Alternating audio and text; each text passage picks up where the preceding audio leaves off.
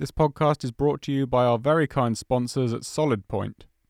Now, I approached SolidPoint to ask if they'd like to sponsor the podcast because I wanted relevant sponsors that architects and other listeners to this podcast can actually use. Now, SolidPoint are a surveying company providing professional surveying services using the latest technology in drone surveys, laser scanning, and building information modelling.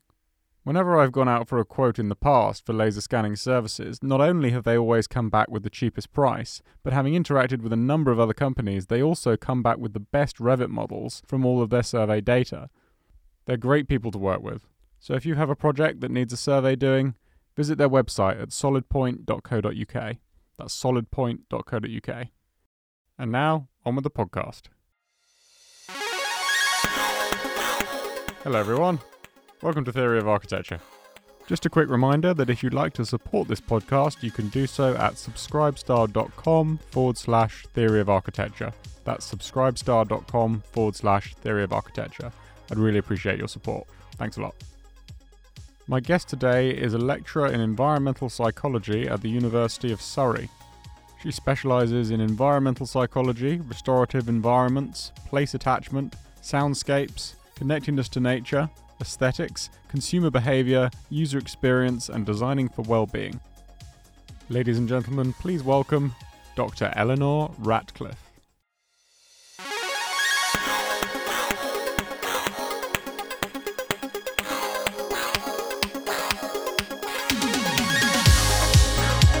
Right, well, thank you for joining us on the podcast. You're welcome. Nice to talk to you. And can you tell us a little bit about what your role is here at the University of Surrey and what your general level of interest and expertise is? Sure. So I'm a lecturer in environmental psychology, and that means I do research and teaching in this area of environmental psychology. And within that, I specialise in restorative environments, so how places and spaces can help people to recover from stress and everyday fatigue, those kinds of things.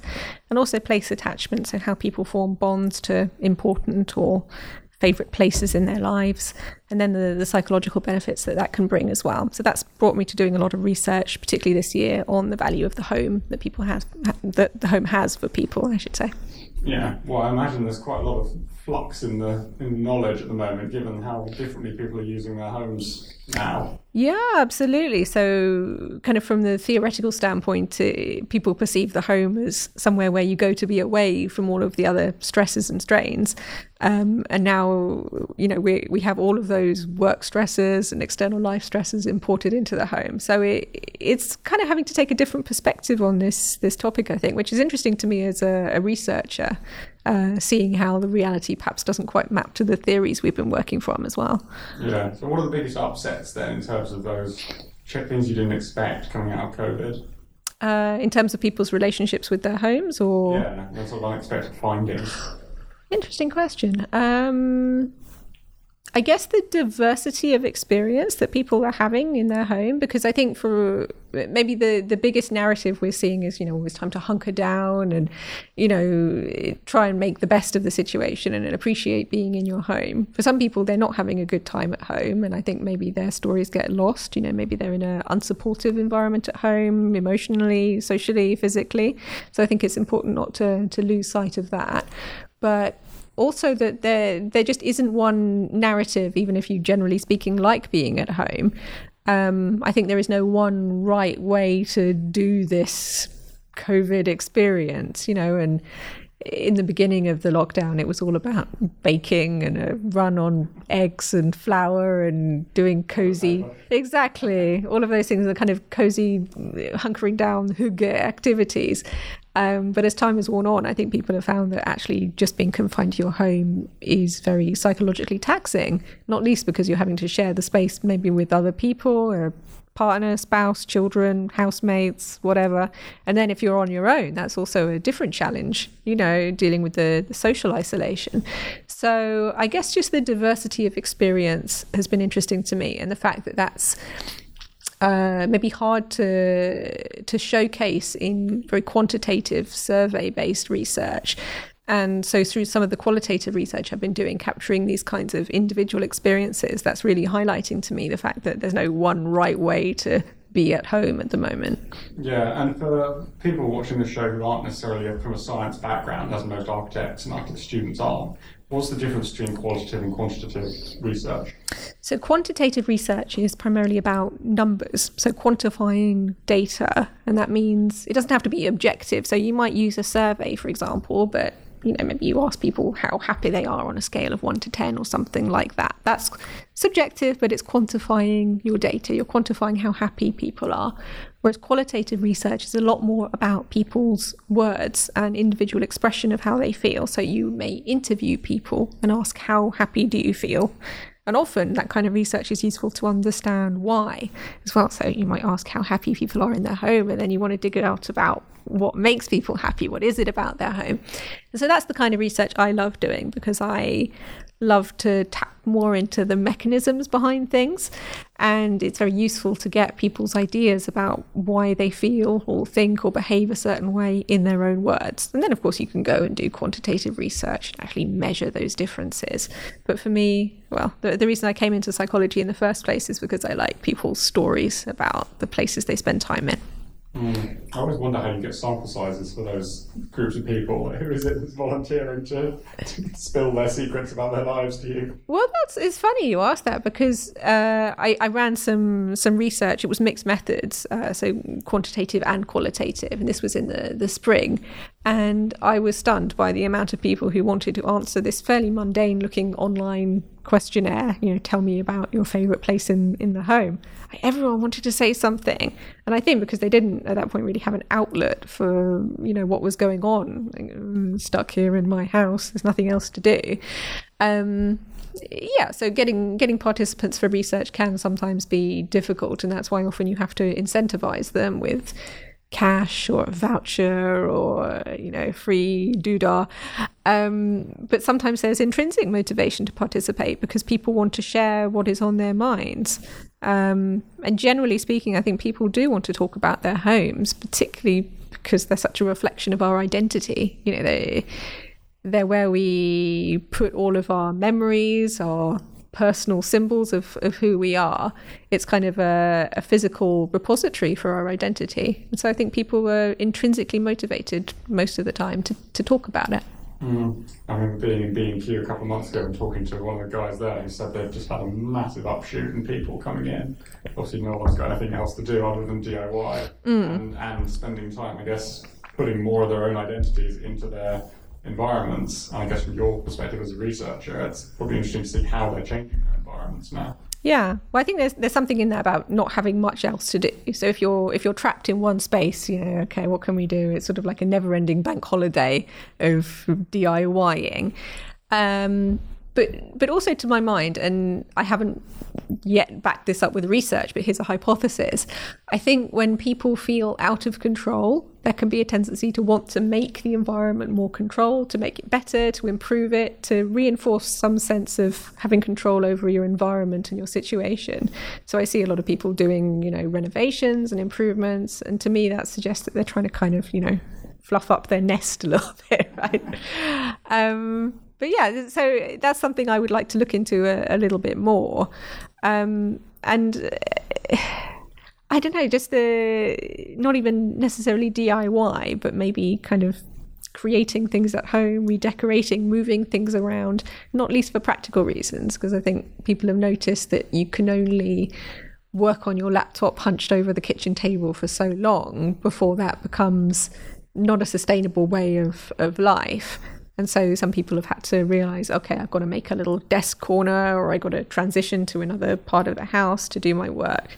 The first lockdown in the UK, at least it seemed to me, it was about kind of surviving. And now people are thinking, okay, if this is for the longer term, I have to actually make this a bit better for me and more livable. Well, I wonder whether it will have an effect on house design in the near future. About people thinking, if I am going to be working from home 2, 3, 4 days a week, I am going to need that little office nook, or even a separate room, or like a small box room as to be an office or whatever it is, rather than being hunched over the kitchen table. Yeah. And what kind of effect will that have on house building and that kind of thing? Because they're going to need more space, effectively, aren't you? Yeah, or differently designed or configured spaces, maybe. I mean, I suppose it's not really within everyone's remit to get a bigger place, but maybe you could try to be smarter with what you have. I mean, in one sense, it's funny for me to say these things because I don't own a house. I've never owned a house. I rent, and I'm quite limited in what I can do physically with my place. But I've had to change my behaviour in that, okay, I don't want to do my work on the sofa or my laptop because that's where I want to go after work. And we're limited here in the diversity of experiences we can have in this room. We're like, wow, it's 5 p.m. It's time to move to the sofa. So for me, it's been more of a behavioural and a spatial configurement change, but nevertheless, it is still a change. And you can extrapolate from that and say, okay, maybe if you have the resources to either move to a bigger place or remodel the place that you already have and make some more dedicated work from home or office space, I think that's going to be appealing to people. Two close friends of mine, so they live together, and then they decided that they were going to rent out their respective properties that they own and then rent a bigger place where they would each have an office, because it was really getting on top of them having to work together in the same space and not good for the relationship and stuff like that. So I guess people are realizing that if this is going to be a longer term proposition, there are some changes that have to be made. But I am really conscious that that's not available to everybody. So I don't want to say you must find an office. It's just you have to work with what you've got, right? Yeah, well, I did think as well about the Japanese use of space and the tiny little use spaces that they use and how configurable they are, and how that sort of might be a good source of inspiration for Western architects, I guess, looking for ways to use small amounts of space more efficiently, or like you say, in different patterns of behaviour within the same small box, effectively. This is it. So the flexibility of space, and I think that's going to be key. So we have a PhD student here in our group who her whole thesis is looking at flexibility of housing design and why people want flexible housing, what they want it to achieve for them, how they achieve flexibility, maybe not just through structure, but through furniture configuration.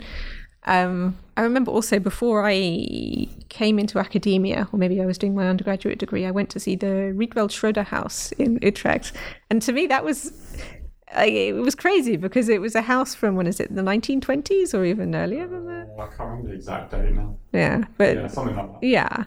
Yeah, dish style. And it still had this very modern feeling, or something you wouldn't see normally. These walls that slide backwards and forwards, and the windows that expand out, so you don't really have this perimeter.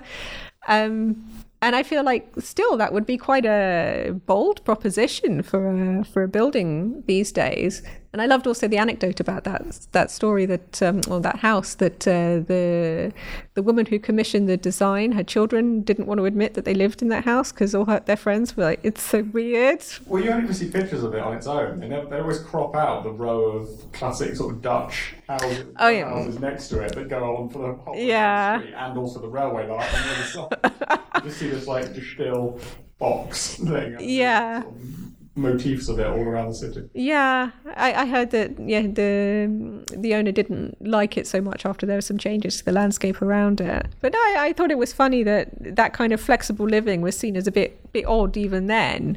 And I think now we say we like the idea of flexible living, but it's a bit hard to actually see it in practice. I've always been quite sceptical of it because it seems very fashionable, especially in the last sort of 10 years, to have movable partitions and flexible this and this folds out and that changes to reconfigure. And I always think like maybe you do that if you're having a house party, but other than that, you're probably not going to go to the trouble of moving walls and moving spaces around on a daily basis to reconfigure your space.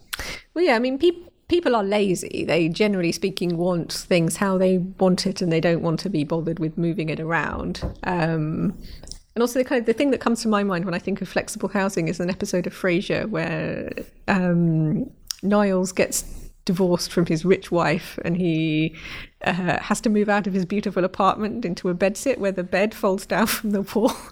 And he's not really very happy about this because he feels that it says something bad about him and his status that he can't afford to have a bedroom where the bed is just there, and he's already a very status conscious character. So maybe for some people there is an association of like, if you can't have a property where your stuff is just there, what does that say about me, rather than it being a practical solution to a problem. So I think there are some hurdles to overcome there. I suppose you could kind of try to reframe that, like you were saying, the Japanese idea of flexibility. It's all about the minimalism and stuff like that. I'm not sure that's our choice though. I think most of them, if they didn't live in sort of a city with 20 million people, or however many it is, they'd probably prefer a bit more space. But in terms of a lot of your research has been around recovery and restoration of psychological health. Normally, I suppose you think of the home as a restorative environment from all the other pressures of life. But now, sort of people are being forced to stay in their homes whilst being subjected to all of the normal pressures. So how has that sort of changed the role of the home as a restorative environment? Well, I think it's made it less clear cut. In that, like you say, we view the home as somewhere where we go to get away from all of this stuff. I think it's forced people to try and carve out places in their home that are away from all of the other stuff. So this research I did in the spring, I was asking people to identify favourite places in their home during lockdown. And very often they were these kind of private spaces, so the bedroom or even the bed specifically. So people who were living in a studio, for example, it's like the bed suddenly becomes this little oasis where nothing else gets to them.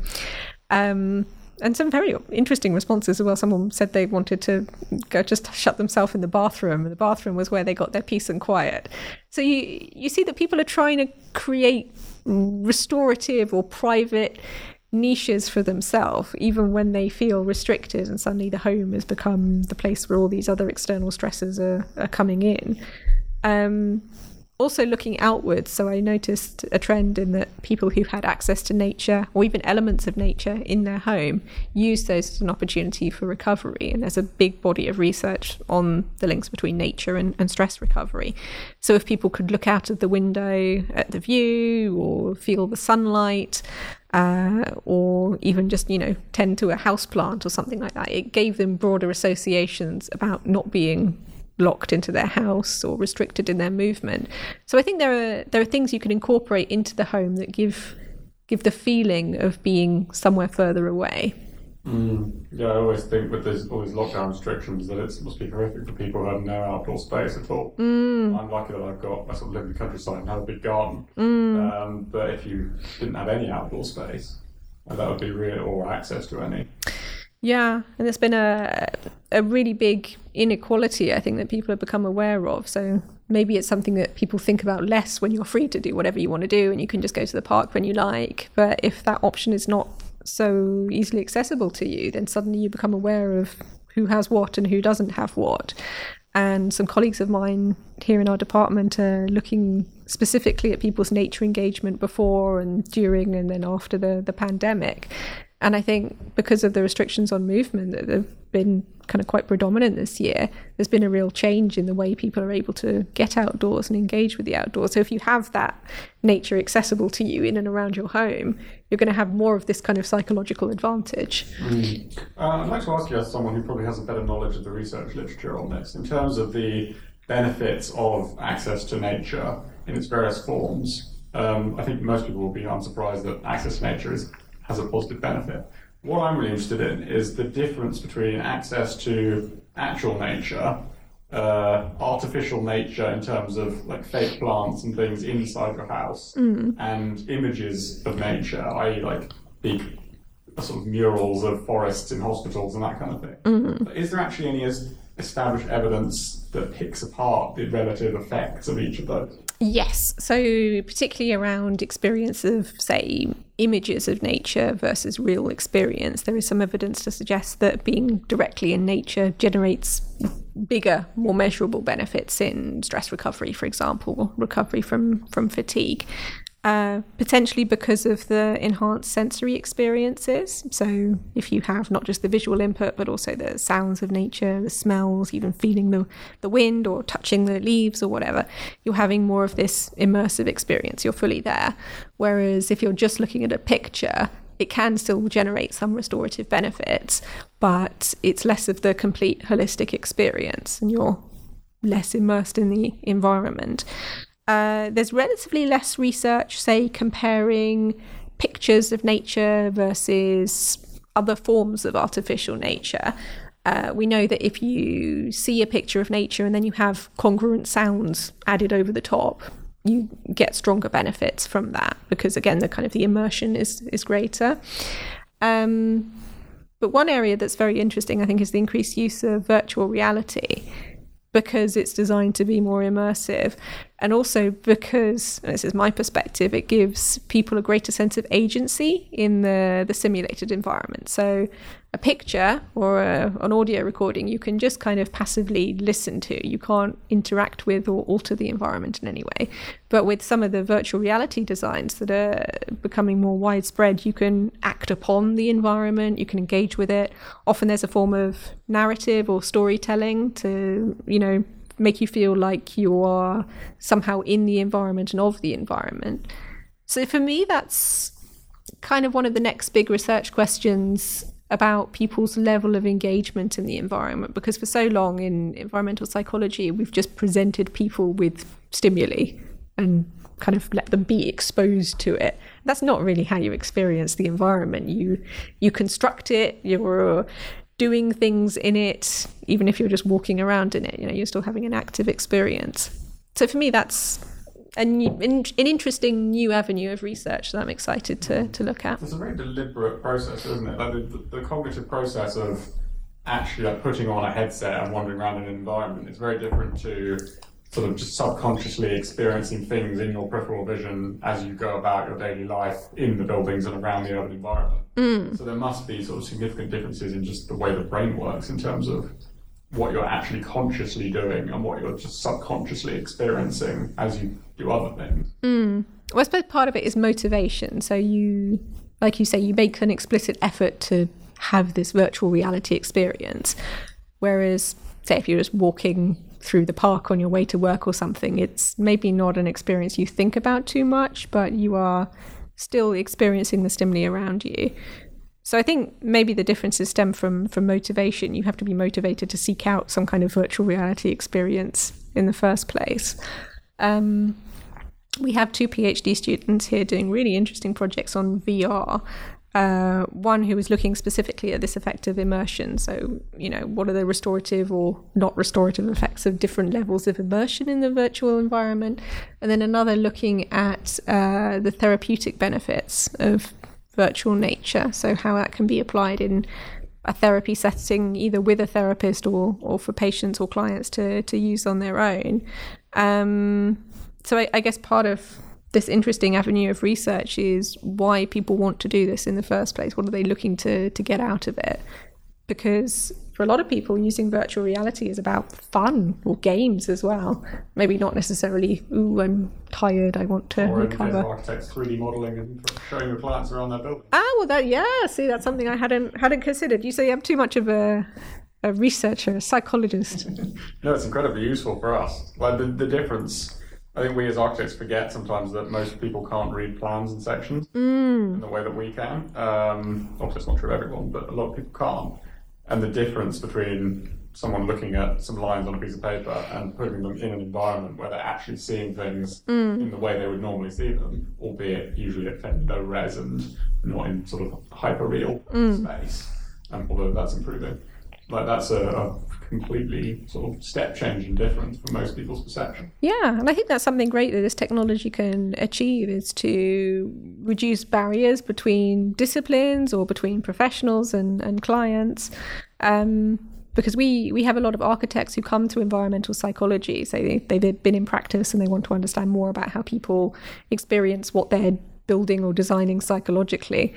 But I don't know the language that they use. And often I think we're talking about the same kind of things, but we're using different terms. And then so if we can use tools to try and, share each other's experiences, I think that's a really good thing. Yeah, it's always seemed completely absurd to me that there's almost zero interaction between the architectural profession and its most relevant direct science. Like, we're not even taught how to read scientific papers in university. Maybe mention, literally nobody mentioned once environmental psychology. Really? In any of my university courses or in any of the offices I've worked in. That's so funny. I wonder why it is, because I know traditionally, there's been this kind of reserve between the two fields. Well, I think it's mostly because architecture is still considered an art, one of the arts, not science. And obviously it's both, of artistic, but I would argue that it's probably more science if you actually drill down to it. Like what most architects think of as good design, you could measure scientifically and sort of bring about actual principles from that. Yeah. But yeah, I think the interaction with environmental psychology from an educational perspective in architecture needs to be much more. Yeah, I mean, environmental psychology was originally called architectural psychology. But I think that term fell out of fashion. I have no idea why. And this was back in the 60s or 70s. Maybe need to bring it back. Exactly. Well, I mean, it's fashion. You know, you call it something and then they go, no, you got to call it something else now. And one thing in environmental psychology is that it used to be a lot more about, or just about, psychological responses to the environment. So architecture is a big part of that, wayfinding, restorative environments, place attachment, all of these kinds of things. And then over the last, 10 or 20 years, the climate aspect or environmental behavior has become a much bigger part of it as well. So you have these kind of two sides of environmental psychology. And I guess in order to be inclusive of that, it's moved from just being architectural psychology into environmental psychology. And I still feel this dichotomy. Like I don't really know much about the science and research behind sustainable behavior and that kind of thing. Like, I take tiptoes into it, but I still feel it's very much not my area. So even within environmental psychology, I think there are these differences and, who's in and who's out and all this kind of stuff. It sounds like the classic sort of hyper-specialization of academia and yeah, totally. small level interests competing for their own theories, I suppose. Yeah. Yeah. Well, it's interesting you mentioned the sort of VR stuff, because the sort of user experience side of environmental psychology, I guess, comes in a lot when you're thinking about how people actually interact. I remember designing a special needs school a while back, and just the level of detail that the interaction goes into, of like exactly what colour tones and exactly what heights of things and contrast between like architectural elements, because you had such a hypersensitive user, which you wouldn't normally get in a sort of normal building, I guess. So is there much research around the actual way people use buildings and spaces in terms of their psychology?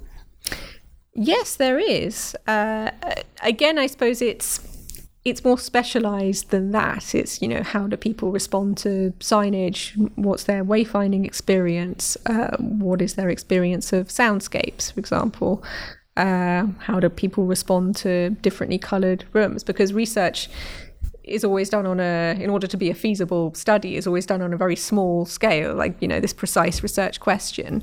But, sorry, my hair is falling down.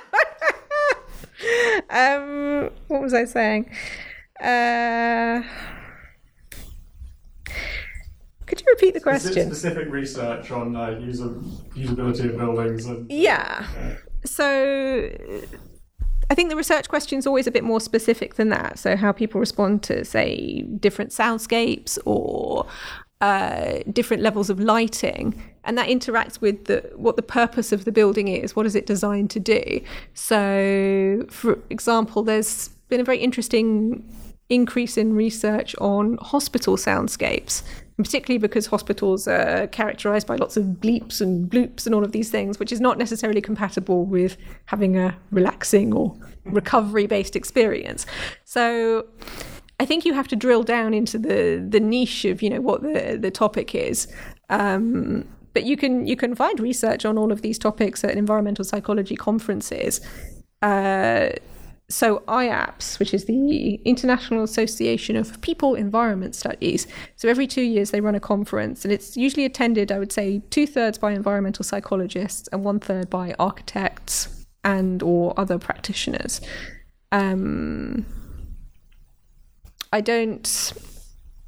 It's hard to say how much of the research in that area is then taken into application in building design, but certainly depending on the niche you're looking at, there are a lot of people doing research on those particular areas.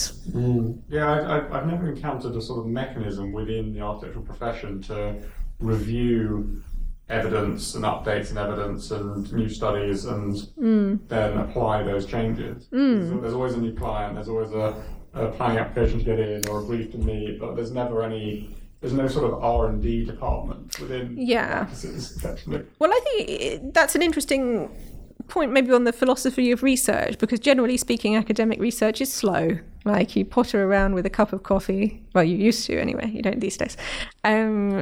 And think about things and then do a study and then write a paper, and the paper takes a while to get published. So this is, years long process. Whereas I think in the real world, people expect things to move a lot more quickly, particularly because there's, money at stake and clients and all of these kinds of things. So maybe if people are observant and digging into the academic literature, they might find sources of inspiration to inform design decisions. But perhaps one of the limiting factors about why academics don't work with architects more is just the different timescales we're working on. And, in academia, you have this sort of intellectual freedom to noodle over ideas for ages, but people in the real world don't really have that, do they? I guess also because architecture is effectively a cottage industry, there's very few large practices. Like, the average size of practice in the UK is 3. Most architects are very, very small organisations. And like you say, it's sorry to interrupt you, but it requires a certain amount of prior knowledge or understanding to read these scientific papers that psychologists come out with and think, okay, what does this mean for me? What's the applied outcome of all of this? So what, And like you say, if there's 3 of you, well, how much time do you really have to sit there through some academic's paper? Which is why I think the onus is on academics to do dissemination, to share what we find, and to put it in a format that's useful for people like architects or whatever other discipline. We can't sit here and say, oh no one's reading my research, if you don't make the effort to put it in a format that people actually want to or can make use of it. Yeah, I have to say most papers I've read have not been the most easy reads in terms of the way they're written. Pretty dense, hey, because they're written for other academics, Yeah, well, that's part of the problem, though, isn't it? That they need to be. This is why I've always liked New Scientist, because it's sort of a midpoint where if you're a reasonably intelligent person, you can understand it, but it's not so watered down that it's just a newspaper article. Yeah. And if you have that level of translation from, say, the Journal of Environmental Psychology to the Architect's Journal or something like that, and a mixing of the two, or if the AJ was including new papers and findings of new papers, which would be great, then that passing on of information would be much smoother, and people like me and other people in my profession would perhaps absorb the evidence more easily. Yeah, so some kind of middleman or middle ground to share these ideas, I think, would be really useful. Do you think that university departments of architecture need to engage more with your department as well? Is there an architecture? Not here at Surrey, I don't think. No. Yes, certainly. I mean, to a certain extent, there are links. So, I collaborate and have discussions with people at UCL and the Bartlett and that kind of thing. I guess part of it is to do with teaching. So I'm aware of some architects who like to have environmental psychologists come in to give perspectives on courses and that kind of thing. I think that's fantastic. In terms of research, I guess it's about finding that common ground. So you have to have a research project where the architect and the psychologist can both bring some level of expertise into what's going on. And as an academic, you have the pressure to publish, to produce publishable research, which usually has to be some kind of discrete piece of research. Like, how do you make that fit with architecture? I'm not quite sure. But certainly to work together maybe in a more applied sense, I think would be really important. There's a lot more emphasis these days on interdisciplinarity, so particularly when getting funding. So maybe that's another avenue as well when academics are applying for grant money, to try and include architects as part of that funding bid. They're the people who are going to be applying this research. Do you ever get called in, or anyone in your profession get called in as consultants to sort of large firms of either, I guess, house builders or construction firms or design firms? Yes. Here at Surrey, we've worked before with an architecture firm. Well, I'm sure many more than just one architecture firm. I only started this job a couple of years ago. But yeah, certainly. I think environmental psychologists do very well at applied research and consultancy. So going in to offer some opinions on design or behaviour change. I think we're a bit more applied in that sense than maybe some discipline like cognitive psychology or something. So like, and I don't know, although that links a lot with behavioural science these days, which is very trendy, and you can nudge everyone to do everything. Is academic competitiveness coming in again? Probably. But yeah, no, I think there certainly are these links. Maybe it's just not talked about enough. I think also there's a labelling thing, because sometimes students come to me and they ask, I want to do environmental psychology as a career, but I don't really know what jobs are out there. And I have to say, it's quite rare that you'll see a job for an environmental psychologist, like unless you go into academia and you find a post like I've done, and that's fantastic. But very often you might have to find a role where it links to environmental psychology some way. So maybe policy advice on sustainability, or working at DEFRA or something like that, and also working with architects as well. But it's quite rare, I think, in the real world that you find a job labelled environmental psychologist. You kind of have to wiggle your way into it. And you mentioned policy. There's obviously a lot going on at the moment with the government, with new papers on design guides and planning reforms and that kind of thing. I've been quite encouraged to see how much information that kind of relates to environmental psychology has been in some of those sort of best practice guides, that kind of thing. But it's not sort of there explicitly, but it is there in saying like, oh, there is evidence shows that more exposure to nature is good, or do this, do this, do this.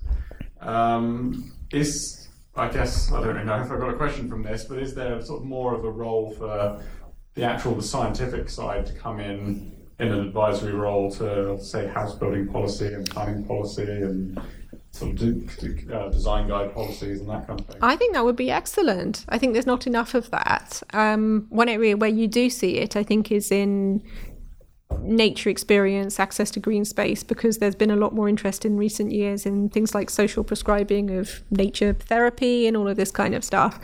But maybe we need more of that in terms of design of buildings and the home.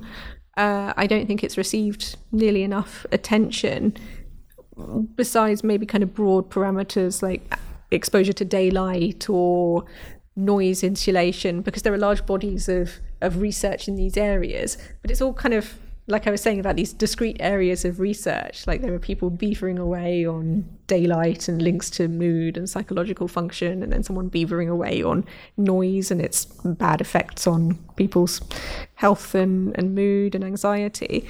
But it's sort of nibbling a bit from here and nibbling a bit from there.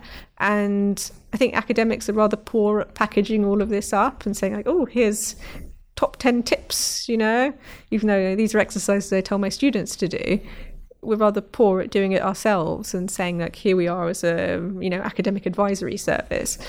I mean, having said that, I'm not saying there's no one who does this. I'm just saying that maybe as a discipline we should be more visible in how we do this. Well, I've often found that academics do have a habit of staying within their little academic bubble and talking to each other and not sort of seeing the wider applications of what it is that they're what they're actually researching. Even when they have quite sort of profound findings that might have huge implications to a completely different profession, but just don't twig. It's funny interesting you sort of say you talk to architects and they're sort of speaking a different language. And I do get that because we do speak English sometimes.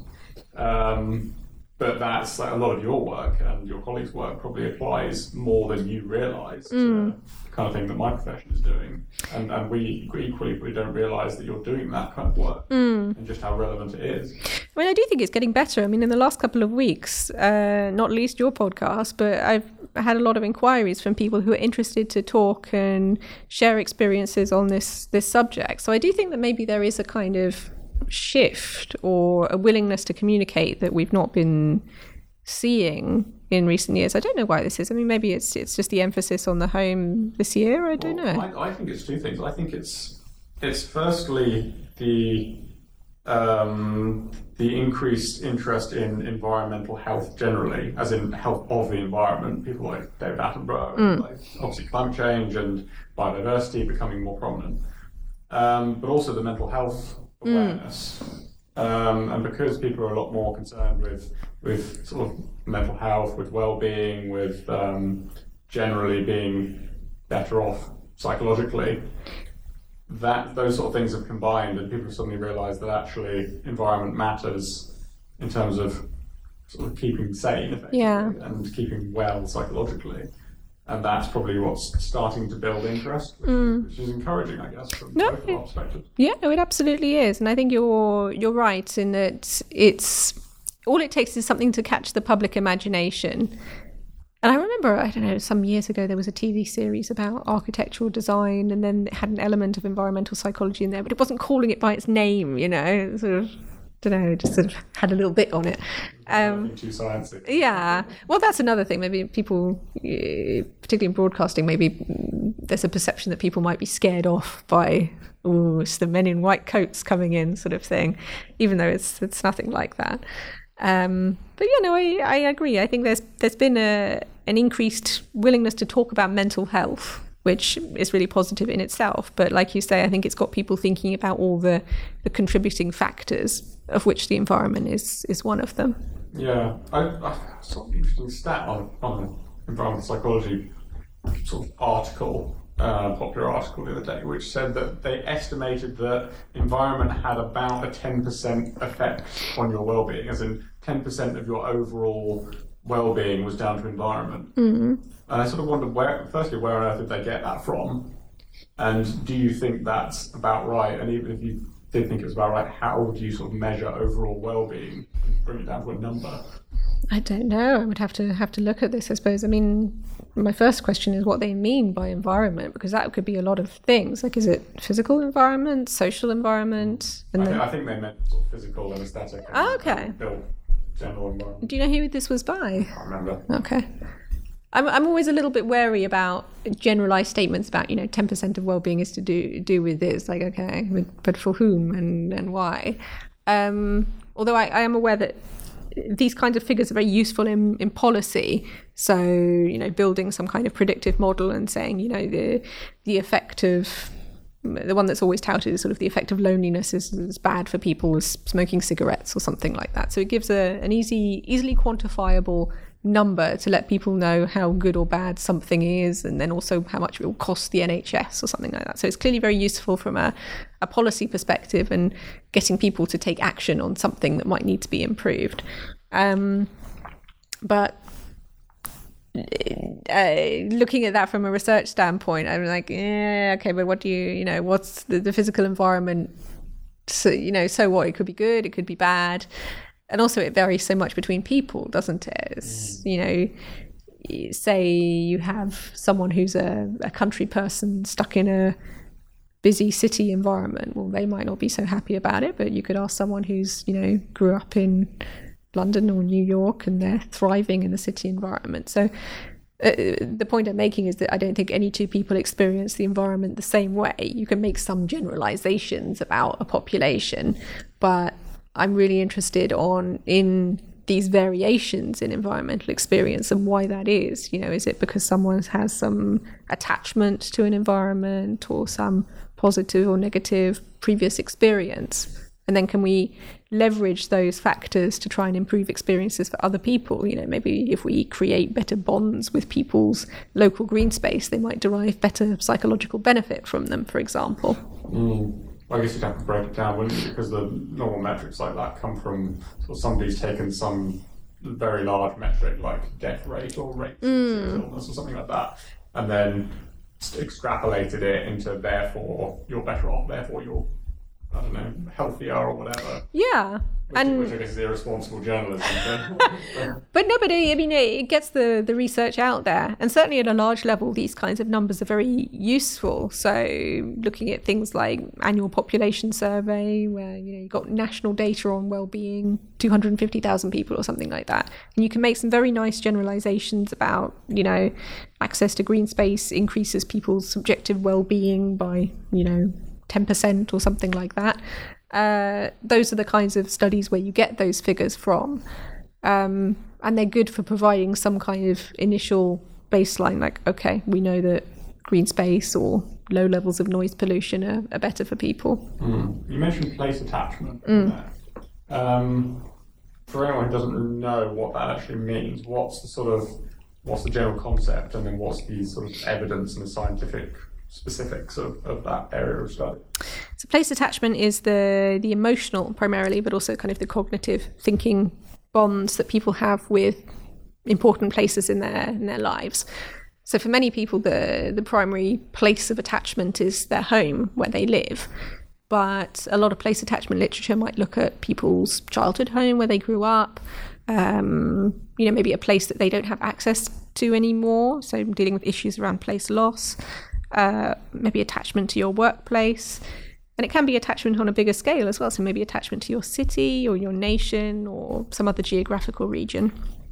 I'm interested in place attachment, because it links to something I've looked at previously in the context of restorative environments, and that's people's memories of place.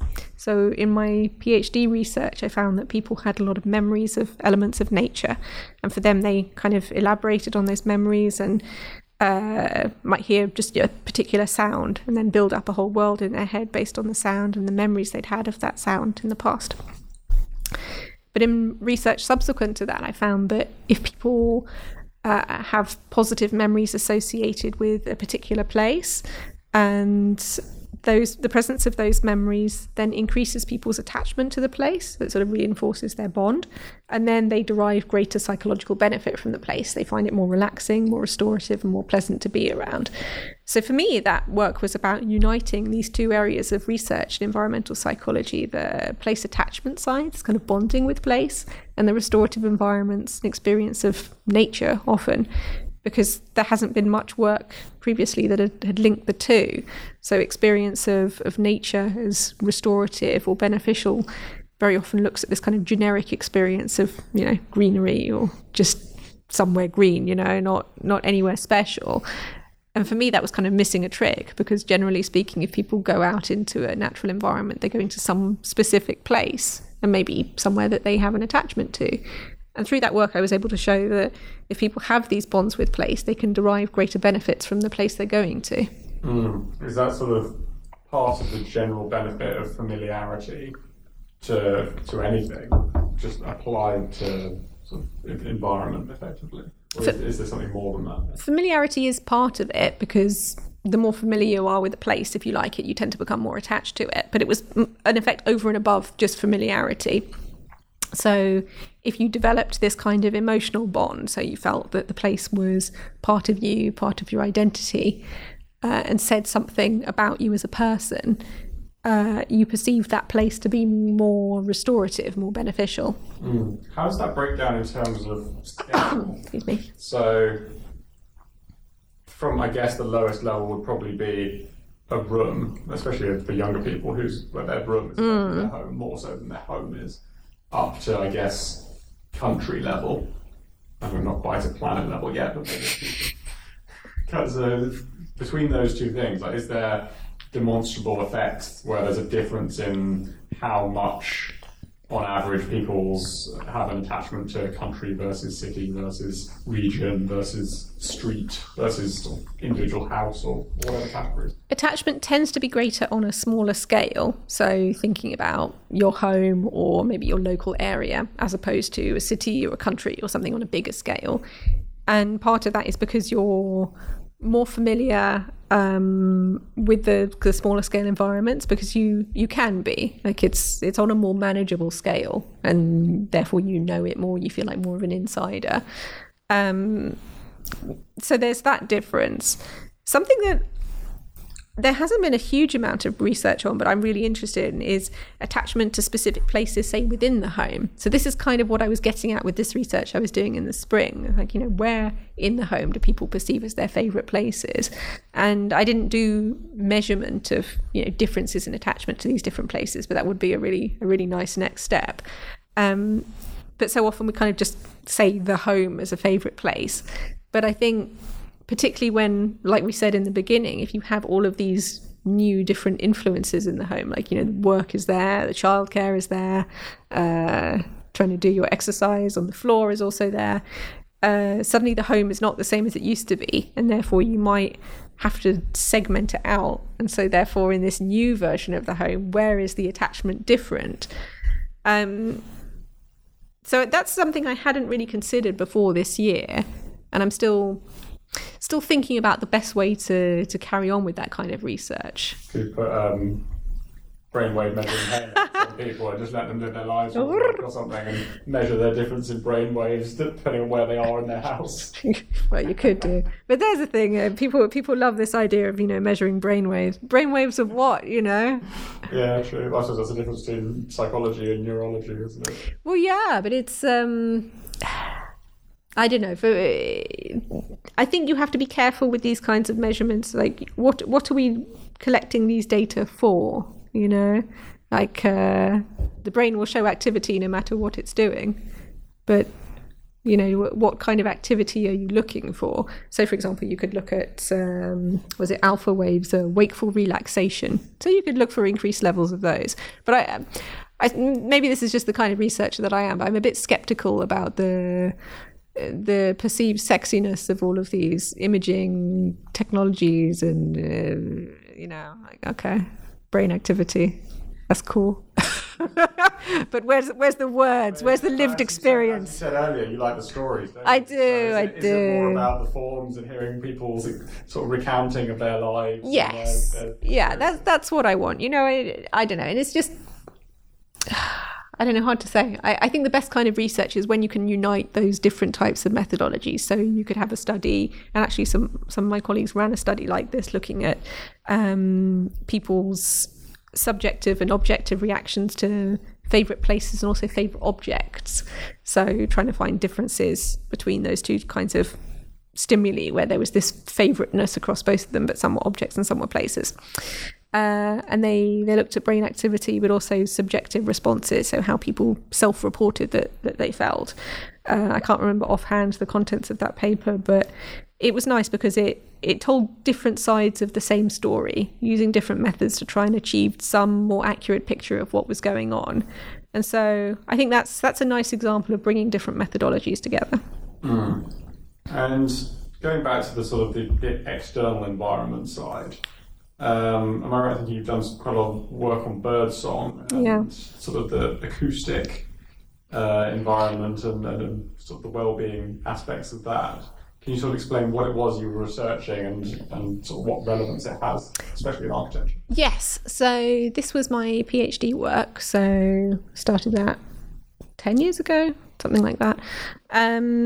And actually it came about because I saw an opinion piece in the Guardian back in 2010. And at that time I knew I wanted to do a PhD in this area of restorative environments, but I was just looking for the hook really to get funding and make it an interesting project. And this opinion piece was written by an ecologist who worked for the National Trust at the time, Pete Brash, and he was suggesting that people listening to the sounds of birds, especially in the winter, could help people to feel better in the winter blues and that kind of thing.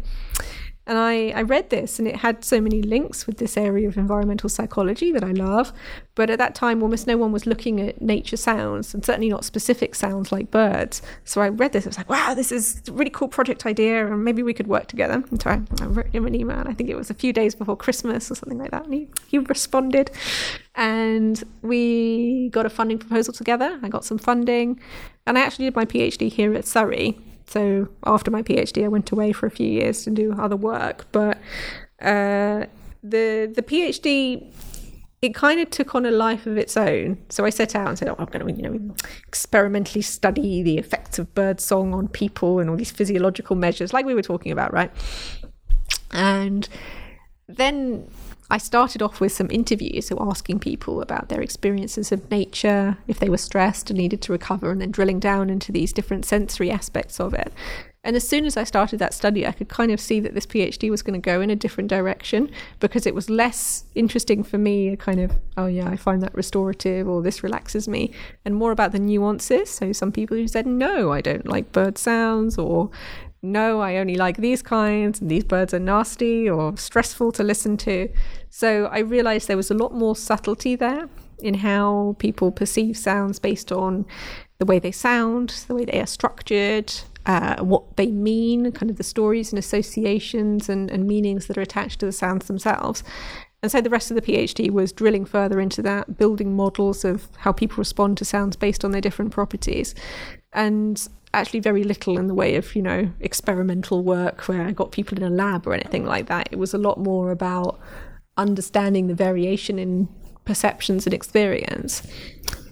And I guess that really has driven my research philosophy, in that I'm interested in these individual differences a lot more these days, and in understanding the diversity of experience. Even if people are listening to the same sound, they can have wildly different experiences based on what they construct of that sound in their head and their imagination. And I guess you asked about the implication for architecture. I guess it's made me a lot more integrated with kind of the soundscape world. And doing that work, I always felt like a little bit of an imposter. Well, you feel that anyway doing a PhD. But I felt like one because I was in the world of acoustics, but I was not a trained acoustics person at all. So all my methods were a little bit, off the back of a van. But nevertheless, I was accepted into this soundscape kind of arena. And it made me realize the importance of good sound design in an environment. And I'm by no means an expert in that area, but so much of the work in that field and in sound perception is about negative sound appraisal, so noise and sounds that people don't want to hear. And there had been almost no work on pleasant sounds and introducing those sounds into the built environment or maximizing people's exposure to them. So from kind of an environmental design perspective, it was really positive to me to see after that work more interest in designing these positive acoustic experiences. And I think that has a lot to offer architects as well, not just trying to remove the bad stuff, but also trying to encourage the good stuff. Yeah, I could probably advise the people who put the Muzak in the shopping centres and does quite well. Yeah, definitely. And that's another thing. I've had this kind of other life as a consumer psychologist that's more of my kind of consultancy work. But now there's a lot more interest in sound branding, the kind of soundscapes that you have in retail or servicescape environments as well. And that's something I include in my teaching. And it's probably not something I would have paid too much attention to had I not been doing this body of work on nature sounds. And now you see people injecting nature sounds into airports and service stations and, trying to give a new dimension to the environment, sometimes with varying levels of success, I have to say. Like my supervisor went to a conference one time where she was talking about birdsong in toilets, and someone said, "Is this actually what you're working on now?" Yes. I asked you about the difference between real and artificial nature earlier in terms of the visual. Is there a difference there in terms of the acoustic as well, in terms of actually hearing real birdsong? Which, by the way, if you were in a coastal town and the birdsong was seagulls, I'm not sure you necessarily have the same opinion. But yeah, is there a difference between sort of piped-in birdsong versus actual birdsong? Yes, I think so. I have some data on that, in that people expect to hear nature sounds in a natural setting. And obviously it's a bit different when you ask them to rate sounds for the purpose of a research study. They understand that it's an artificial context. But say in a sound installation, like one year I did an installation piece at a conference where there were birds playing in the conference room during the break. And I asked people for their thoughts on it. And someone said, "Is there a bird stuck in here? What is this?" So there can be, I think, a certain level of discomfort or unease about hearing sounds that you don't expect to hear in a certain environment. And this links back to research on perception of visual environments as well. So I think at the beginning I mentioned that if you show people pictures of nature and you add congruent nature sounds, overall they have a more kind of intense and generally positive perception of the whole thing. But if you pair incongruent stimuli, so this picture of nature and the sound of a car or the wrong kind of bird or something like that, people get thrown off. There's something not right with this whole environment. So having congruent stimuli seems very important in order to not upset the people who are in the place that you're designing. And I think there's a bit too much these days of kind of throwing nature into the built environment, especially in co-working spaces I visited. Like, it's all very nice that they have, natural materials and plants and everything, and then you're sitting there trying to have a meeting or do work or something, and they've got the sounds of the tropical rainforest behind you. It's like, but I'm trying to have a meeting, like, just think about your users. Yeah, well, I've tried to sort of come to a conclusion on this architecturally, because you get places like where I used to work. The floor below us was one of the WeWork spaces. Mm-hmm. And this is in like a 30-story concrete tower block in London with a completely glass facade on all sides. But then obviously inside the WeWork it's got wood panelling, and you've got like fake bricks all the way down and lots of plants all over the place. Mm. The stools are like little logs and this kind of thing. And part of me thinks that's absurd and completely fake and just horrific in every kind of kitsch kind of way you could think of. Mm. But then the sort of scientific part of me thinks, if that works, is it necessarily a bad thing? Mm. And maybe people are aware that it's fake. Like when you go into a chain restaurant in a shopping centre or something, and it's all decked out in their branding, whatever it is. And it's a concrete frame behind it. It's fake. It's got air conditioning units everywhere. Mm. But they've decked it out like a hut from the Polynesian hut, or what they say, tropical rainforest kind of thing. You suspend your disbelief. Yeah, and is that okay? Like, if sort of scientifically it does improve people's mood, or has whatever effect you're trying to create, is there sort of a legitimacy in its fakeness? I think so. I mean, the only question I suppose is taste, whether you think it's tasteful or not, and people will differ in that because people have different aesthetic opinions, right? But I do think there is a limiting factor in whether or not people believe it enough. I think part of the psychological experience of being in nature is that you're having an authentic experience. You really feel the wind, or you really hear the birds, and there's this congruency effect. Again, if you're in the middle of, I don't know, I grew up in North London, Brent Cross Shopping Centre or something like that, had this sort of water feature in the middle. Like, this is not actually a pond, we know it's not. So yeah, I think that's a hurdle that you can't get through. But then you have to ask, are we always looking for meaningful experiences, even in the shopping centre? Maybe it's okay that it just looks like a fake garden, unless it's specifically setting out to have some kind of psychological intervention. When then, yes, clearly this needs to be well designed and to do what it says on the tin. I don't know that there's a problem with it. I guess I have a bigger issue with the idea of biophilic design, in that some people, I think there's a tendency to claim that something is biophilically designed, or... Let's get our definition. That's defined, Biophilia. Mm. Do you mean effectively biomimicry, where the aesthetic forms are mimicking, or materials, I guess, are mimicking nature? Mm. Or do you mean on a systemic level, where you've got sort of biological systems that are replicated systemically within a building in one way? Well, this is getting to the crux of my issue. I think in an academic sense, biophilic design to me is a set of more profound principles, like you're saying, so that a building generates a sense of connectedness to nature. It operates on a systemic level, so it's not just dropping in a few plants or having wood materials around. And yet very often when I see something labelled as biophilic design, it does seem to be a little bit of the kind of surface frippery. And that, I think, is maybe a bit less fulfilling, because it's maybe co-opting this phrase, which has a set of principles behind it, and is also supposed to encourage not just connectedness with nature, but connectedness amongst the community as well. And some of the designs I see, and I can't claim to, look too deeply recently into this, there may be many great examples. But the examples that I see are a little bit paint it green and hope for the best. Greenwashing. Yeah, exactly so. And, there are many, many great examples that I show to my students, like Maggie's Cancer Care Centres, where they're, inspired by shapes of nature, and they're there to offer supportive experiences to the people who use those buildings.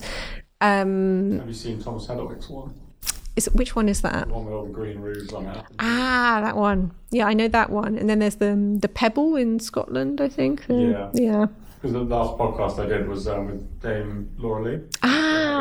Excellent. So I knew you had some involvement with that. Yeah, that's excellent. So that's an example that I use when teaching students, because to me that seems much more like it encompasses these systemic principles of biophilic design.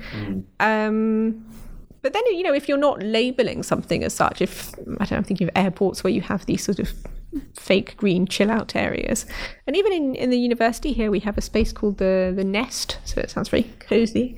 And it's for children, not for children, sorry, it's for students. The students are not children. The students are very grown up people. It's for the professors. Oh, well. You should see us after hours.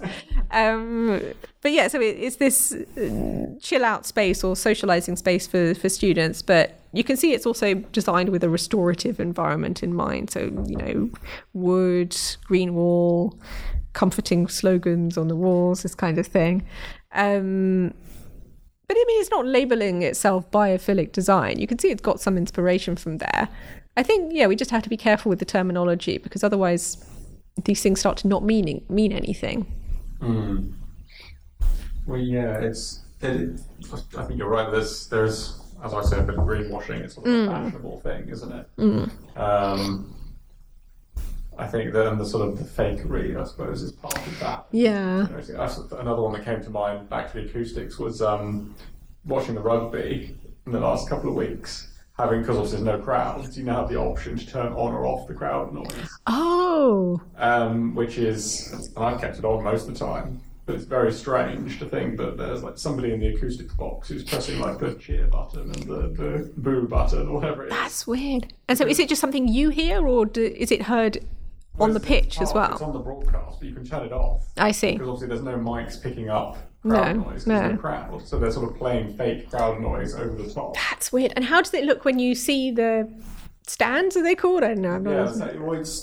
You forget that there's no one there. It's just part of the general hum of the experience. And like you say, when you don't expect a certain noise, I suppose if you have an absence of noise that you also didn't expect, then it sounds weird. Because you turn it off, suddenly it's all really quiet and all you can hear is the players shouting at each other. Yeah, that's weird. I suppose that applies to things like sort of natural noises as well. If you expect to hear something.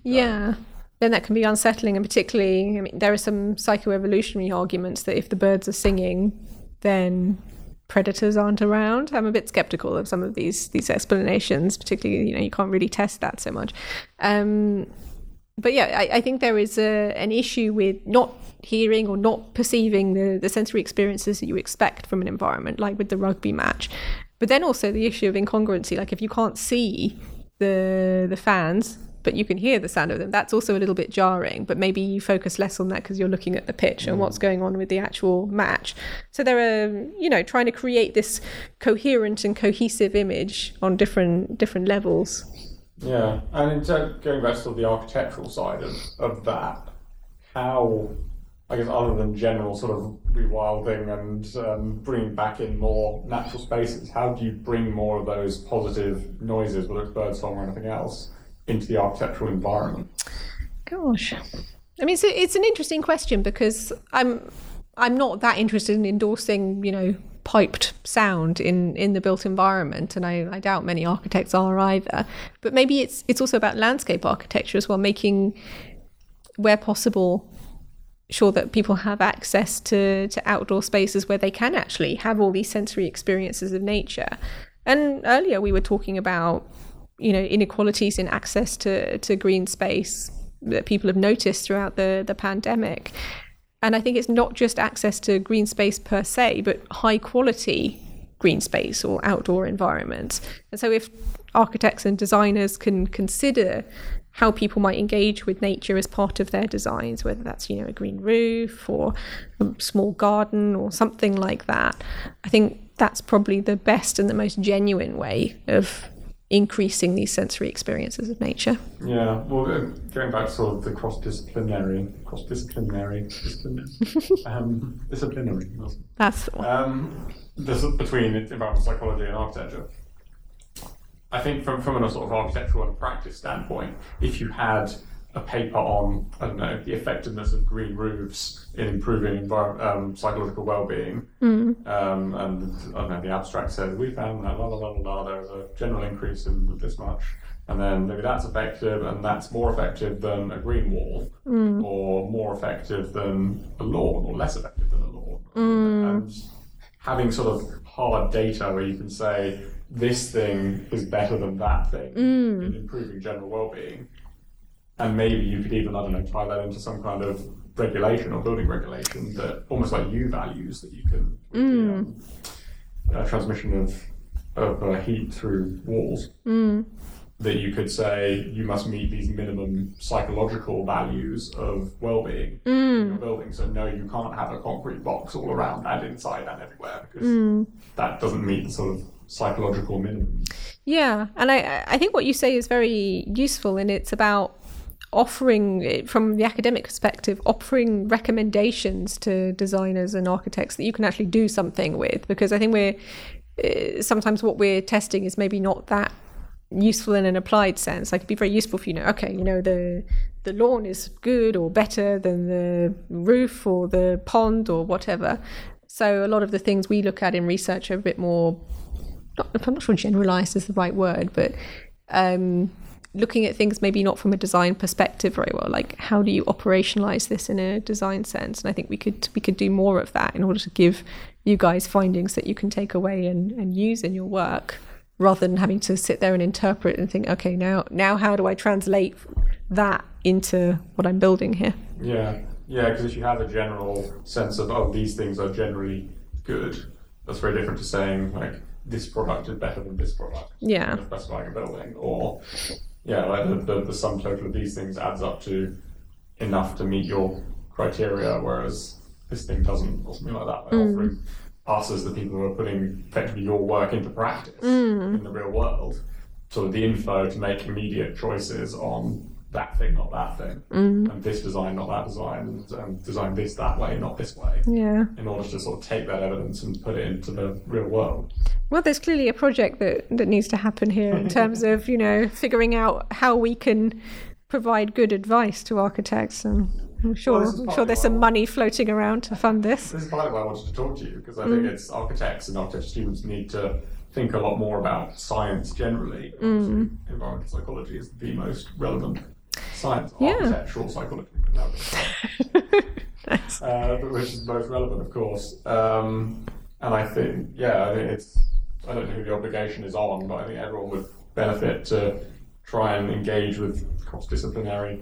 Yeah, definitely. Well, I think there's something we could do. I'll have a think on that. You could write some articles for the architectural. That's not a bad idea. Yeah, that's a good idea. Yeah, I'll think on that. There are a lot more appearing on environmental psychology related matters. Yeah. I noticed them specifically. They started to appear especially on old people, and the evidence around that, because there's I don't know if you know the Evidence-Based Design Journal.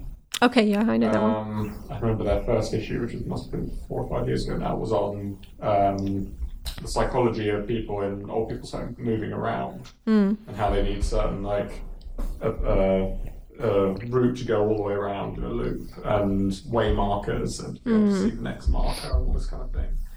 And I suppose that kind of info is what needs to feed in more. Yeah.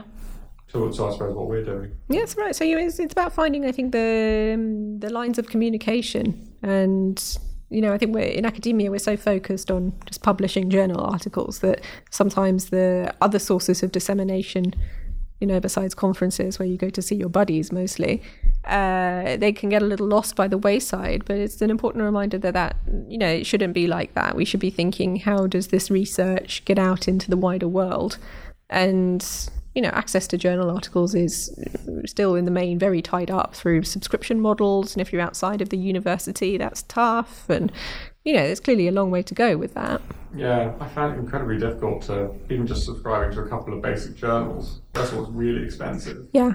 And you can't just read an article or read a paper or anything like that, right? Although if you don't pay for these things, well, I'm on camera, I shouldn't say this, but just email the author, and academics are always delighted to send the PDF to anyone who wants it. But yeah, I mean, the journal subscription model is another really big issue. Is there a sort of popular magazine of environmental psychology? Gosh, well, the society I mentioned, IAPS, they have a bulletin, but I think you need to be a member of the association to get that. There are increasing number of kind of social media platforms, particularly popularized by early career researchers. So trying to make environmental psychology more accessible. So maybe Twitter is a good place to look. But yeah, is it kind of a freely available bulletin? I'm not really sure, no. Yeah, I suppose it must be published in the sort of general journals and general scientific. Well, yeah, because so much of it is the metrics by which your career is defined. How many journal articles do you have, and therefore people's motivation to write for a wider audience is limited just for a time factor, really. But that's not to say that's okay. Maybe some of your colleagues need to start Architectural Psychology magazine and start publishing your findings in an accessible form with pretty pictures that people like me can look at. I'll get a placement student on that as soon as possible. Yeah, we never really read anything. We just like looking at pretty pictures. Okay, well, that's good to know. I'm sure we can come up with some of those. The accessibility is actually a sort of serious point from my perspective. Because if you're, like I say, reading a paper is difficult. So if you're an architecture student and you want to learn more about environmental psychology and apply the research, keep up with the research and apply it to your own work, I suppose. What's the best way to go about doing that? Like, how would you recommend people get into that? Gosh. I say start with an online search. You'll probably find the same names coming up again and again in a particular field or topic that you're interested in. Maybe consider joining the Association for People Environmental Studies. So, particularly if you're a student, still it'll be relatively affordable. Come to conferences and events. I mean, in this virtual world, it's all still a bit hairy with conferences, but I think there's hopefully when we're able to do these things again, I think there's nothing better than actually having a coffee or a drink with someone who's working on this area that you're interested in and saying, I'm going to go into practice in this field, what can I learn, how can we work together, and then maybe just approach people as well. Like, I'm always really excited when people email me and say, hey, I want to chat about this, that, and the other. It's like, it's great. It gets me out of my little office. Well, I'd love to see more sort of guest lectures by people like yourself to architecture school. Well, this would be great. I mean, we could always put ourselves forward a bit more. I suppose academics are a bit shy and retiring. But lately I've been running some online events and I've been excited by the number of people working in architecture allied fields who've emailed me and said, would you like to contribute to teaching, or can we have some crossovers? So I guess it's just about finding those links and sharing resources. And that's something that we can do, and that's something that architects can do. So we should reciprocate. When's the next one of those conferences you're going to? So I am in the International Association of People Environment Studies. That they have a conference every 2 years. So the last one was this summer. It was supposed to be in Canada, but it was online. So the next one will be in Lisbon in 2022. But on the kind of every other year, so they alternate, there is an environmental psychology conference. And so that should be next year in Sicily in the autumn. I guess everything's still a bit up in the air. Who knows what? Are those kind of things, are they closed shops, or do they record stuff and publish it online? Well, they used not to, but of course, in this virtual world, that's becoming very, very common now. So I guess you just have to kind of wait and see what the format is. So I always think that about conferences. Conferences is not everyone can afford to fly around the world. No, it's really true. And I'm privileged that at least in normal times, I have a university that supports this kind of activity. But yeah, you're right. I think there's something about kind of academic conferences. It's sort of, a little bit of in-group shop talk. And I remember the first time I went to one, I was, an infant in my academic career, and I didn't know anybody, and cried in my hotel room alone. But then, you find your friends. But it's tough to network, I think, and increasingly so when we have limited opportunities to do so face-to-face. But we should all email. We should have meetings. We should have Zoom chats. We should just make connections, because I think it's through knowing people that you think, okay, we have commonalities here. We should work together on this project, or do this lecture together, or write a talk or a paper. You have to know the people first. So it's about finding that way to meet people. Yeah, well, I'd love to see more collaboration between your profession and mine in many, many pieces of work. Excellent. Right, well, thank you very much for your time. It's thank been an you. excellent conversation. And hopefully we'll see more of your profession in the future. Thank you. It's really nice to talk to you.